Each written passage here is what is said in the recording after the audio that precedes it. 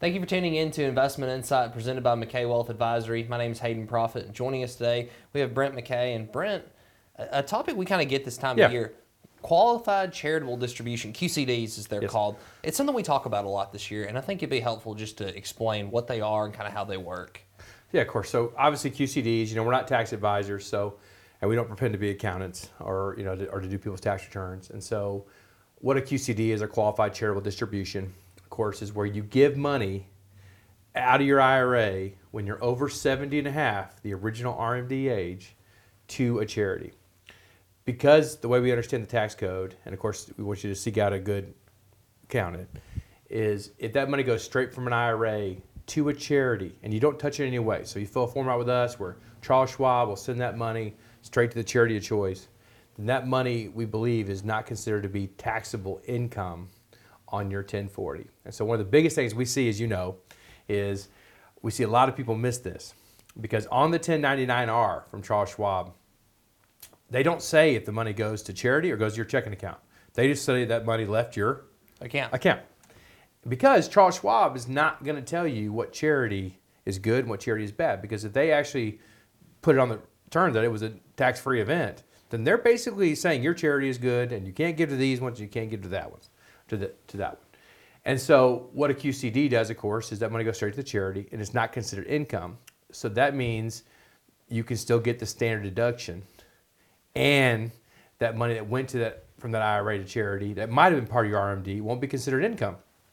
So it's a way to give money away, not have it be income, and still get that standard deduction to lower your taxes. Right. So it can't go from your Schwab account to your checking account and then the charity. Correct. For this, it has to go straight from Schwab to the 501c3 or whatever the non-for-profit organization is. And one of the things within the IRS code that at least the way we've read it, is that money, you cannot touch that money. Right. At some point, if you're writing a check off your IRA, even though that is what a lot of people do, you technically have touched the money in some form or fashion. So that's why we do additional paperwork to send that money straight to charity. Because a lot of times, if you're not giving more than $13,000 away per person, well, in this case, more than that, because you have to be over 65 to get the deduction. So if you're not giving $14,000, $15,000 away per person, you don't get a tax deduction, right, because you don't have enough deductions to make it work. And so this is a way for you to still get that standard deduction, but not have that money be considered income. But you got to tell your accountant that you did it. And if your accountant doesn't put on the form right, remember 1040, 4A, 1040, 4B. 4A is how much money comes out of your IRA, and 4B is how much is taxable. 4A and 4B. It's a key distinction to look on the 1040, because there is those two boxes. And I think that it's something you definitely have to look at. Absolutely.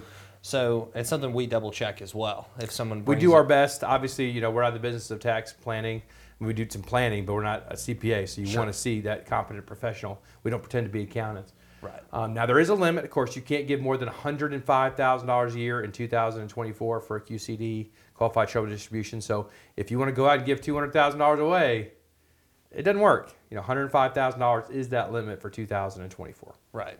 Gotcha. And I think one thing it helps with is that not only do you get to reduce your income, but you also get to help out a charity along the way. And you should be able to give more, because you're not paying taxes on this money. You should be able to give more money away to charity, and so it does make it easier. It is easier, of course. A lot of times in the process, we'll send the check to your house, written to the charity, and then you give it to the charitable organization, because we have a lot of charities that forget to cash the checks. About 3% of the checks we send out, when we're sending them straight out to charities, we're not being cashed, which is crazy that people don't cash checks. But look, charities are in the business of providing help to people. They're not in the money business. Right. Just like we're not in the tax business. And so you really want to focus on what you're good at, and that's one of the things that it's good for you to give that to charity, so it gets the positive. It's also a good thing to show your like when I give money to church, it's good to show my kids that, hey, we're giving. This is what this is, and teach them what that is, because so few people know about giving in general. Right, and show that, have that kind of selfless attitude too toward that. Absolutely. Okay, and then kind of hitting on this as well, donor advised funds. Can you kind of hit on how that integrates in? Correct. So like one of the things with a donor advised fund that a QCD is a little different is if you give money out of your IRA to a donor advised fund, it has to eventually go to a specific charity. So they do not, under the current law, you can't give the money to a donor advised fund and give the money later.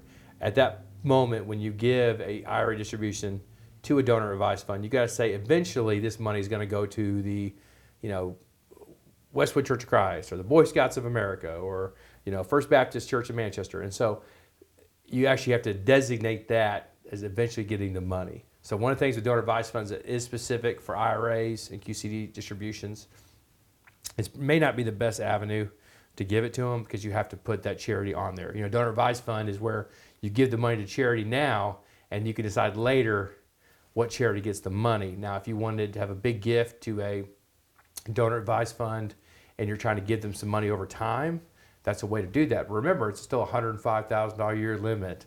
So for a donor advised fund, a QCD may not be the most appropriate thing. But donor advised funds are really cool because you can give that money to charity now, you get the tax deduction now, and later on you can decide when that money goes to charity. And that money can earn interest for decades, years, generations before it actually has to go out to the charity. Right, and that's awesome.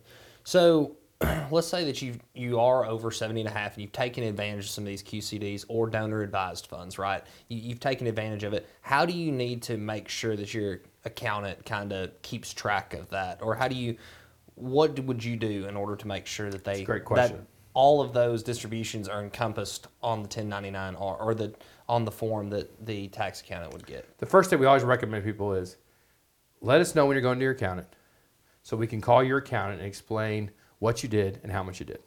Yeah. You're paying us a fee. Let us do the work to help them out. Right. If you want to do it yourself, which is perfectly fine too, tell them you did a QCD, Qualified Charitable Distribution, out of your IRA. Tell them how much money it was and explain to them and double check your tax return. Make sure 1040A shows how much money you pulled out of your IRA and 1040B shows how much was taxable. Sure. And all you got to do is if you pulled 50 grand out of your IRA and $10,000 of that went to charity, then $40,000 would be taxable. So and one thing people get they look at software and think, oh, taxes are so complicated. Pull that 1040 up, pull up line 4A and 4B, and then just check it. Yeah. Just check it before they submit the return. Right. It's beneficial just to pull up a blank one and be like, oh, so this is how AGI is calculated. But of course, seek out a competent tax professional on that Exactly as well. So, and then, like we said, this is kind of one of those things that we're seeing kind of not hot button issue. It's one of those things that can get easily missed by accountants. All the time. We emphasize double check the numbers, double check the software.